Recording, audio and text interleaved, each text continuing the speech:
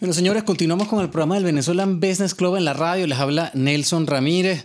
Estamos dedicando este programa a hablar con nuestras panelistas que van a estar en el desayuno de junio, que es este jueves 29 de junio a las 8 de la mañana en las instalaciones de Hub en El Doral. La dirección y todos los detalles están en nuestras redes sociales. Por favor, vayan, visiten. Vamos a tener un panel extraordinario y hemos tenido la fortuna de poder hablar con cada una de las mujeres que van a estar como panelistas en este desayuno cuyo título es El éxito lleva nombre de mujer, y cada una de las personas que con mucha amabilidad donó su tiempo para que este panel fuera realidad, pues fuese realidad, lleva ese nombre realmente bien alto. Así que te quiero dar la bienvenida, Marisol Diegues, al teléfono, acá al programa del Venezuelan Business Club. Gracias por tu tiempo, gracias por voluntariar y ser partícipe de este panel.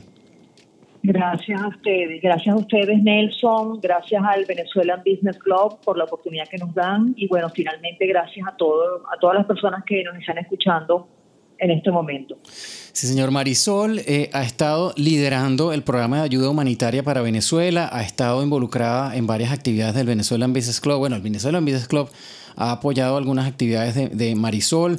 La razón por la que estás tú aquí, Marisol, es porque la labor que tú haces suena para mucha gente, solamente entiende pues, llevar ayuda de aquí a Venezuela, pero muy poca gente sabe el esfuerzo, la logística, la cantidad de gente que está detrás de este esfuerzo y el liderazgo que tú has llevado en esta organización para poder llevar esta ayuda humanitaria a Venezuela es extraordinario. Yo lo que quisiera que tú pudieras compartir con nosotros un poco, a ver cómo realmente podemos transmitir que alguien que quiera tener una iniciativa como esa, porque aunque tú no lo creas, mucha gente todavía se pregunta cómo hago para ayudar.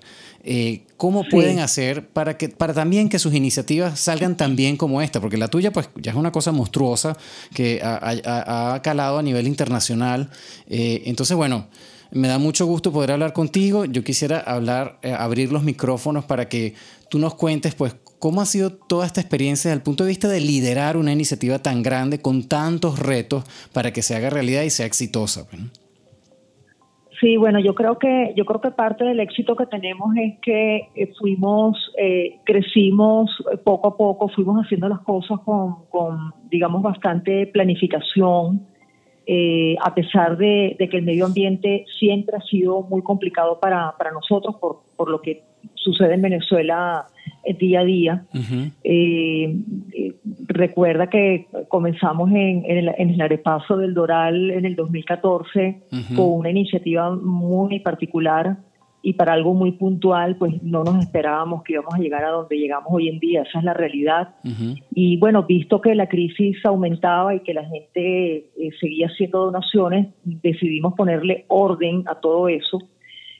Y bueno, pues aplicar un poquito también la experiencia del pasado, ¿no? Uh-huh. Yo vengo del área gerencial, estudié administración, creo que mis 15 años de experiencia en esta área gerencial han servido mucho, porque pues lo que aprendí en términos de organización, planificación y control me ha servido de mucho para poder levantar esta ONG hasta donde la hemos levantado hoy en día, como individuo o como grupo, porque finalmente somos un gran equipo de trabajo. Esa Ajá. es la realidad. Y ese es un punto importante. ¿Qué elementos crees tú o has ejecutado tú, Marisol, para que esta iniciativa, que la puedes comparar quizás con cualquier otro emprendimiento, llegue a las metas que tú querías? ¿Cómo te lo planteaste?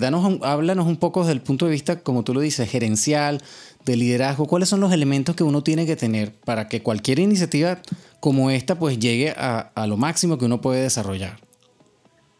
Sí, bueno, para poder operar el tema de las ayudas humanitarias, primero tenemos que saber con qué contar. Y para eso, pues, fundamental era los sitios donde acopiar o recibir las donaciones, uh-huh. no solamente en Miami o en Florida o en los estados acá o en los países en Europa, porque hay muchos países participantes, sino también las empresas de carga que eventualmente pudieran colaborar con nosotros. En pocas palabras, había que hacer un borrador de a ver con quién contamos para uh-huh. ver si efectivamente podemos llevar esto adelante.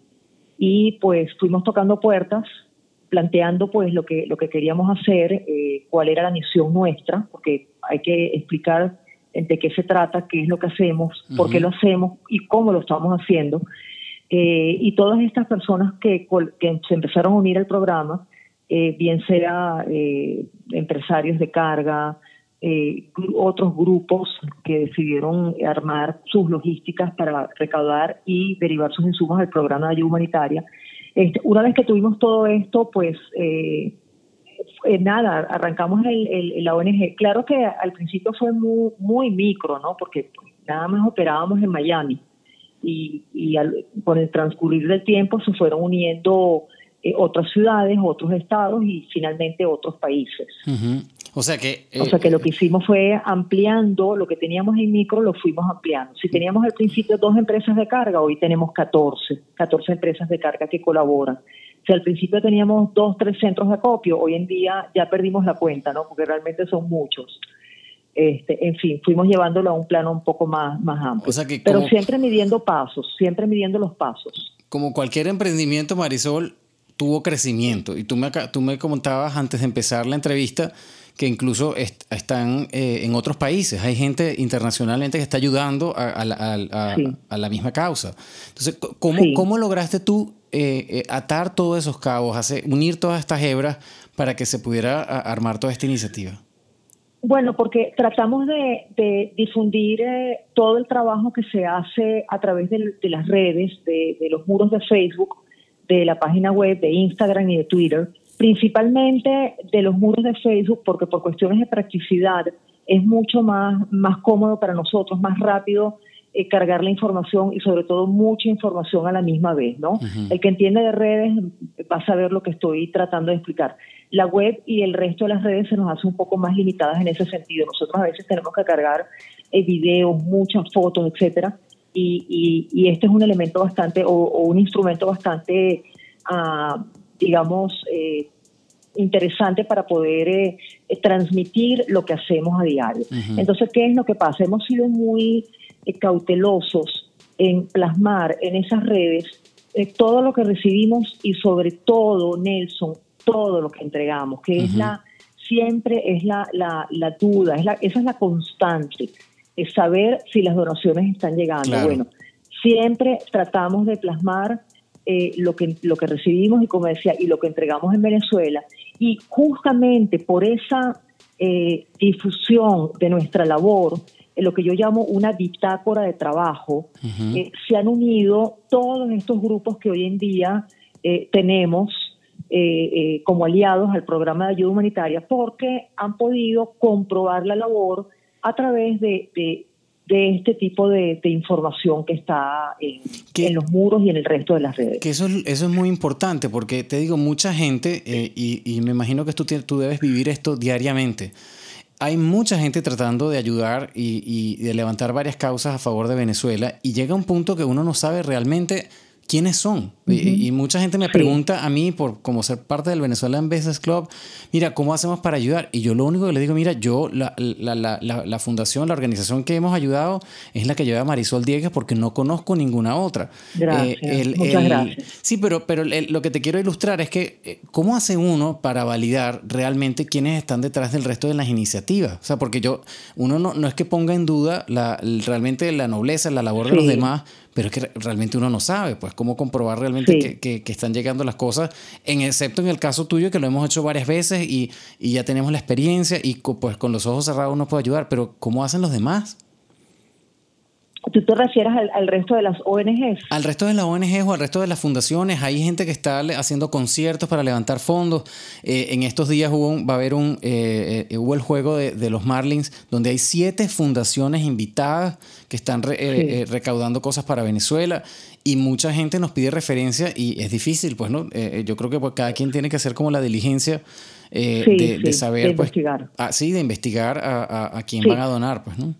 Sí, yo creo que cada ONG debería tomarse el tiempo de plasmar en sus redes su labor. Uh-huh. Para nosotros fue fundamental porque cuando empezamos a pedir el 501c3 para que el gobierno americano nos confiriera pues ese estatus para nosotros muy prestigioso como public charity, era muy importante, o fue más importante que nunca, poder demostrar nuestra labor, porque también teníamos los ojos del gobierno americano encima, comprobando si efectivamente nosotros estábamos haciendo una recaudación que que llegara a feliz término, que en este caso es entregarla pues en las instituciones de paso aprobadas por el gobierno americano allá en Venezuela. ¿En serio? Wow, eso no lo sabíamos. Sí.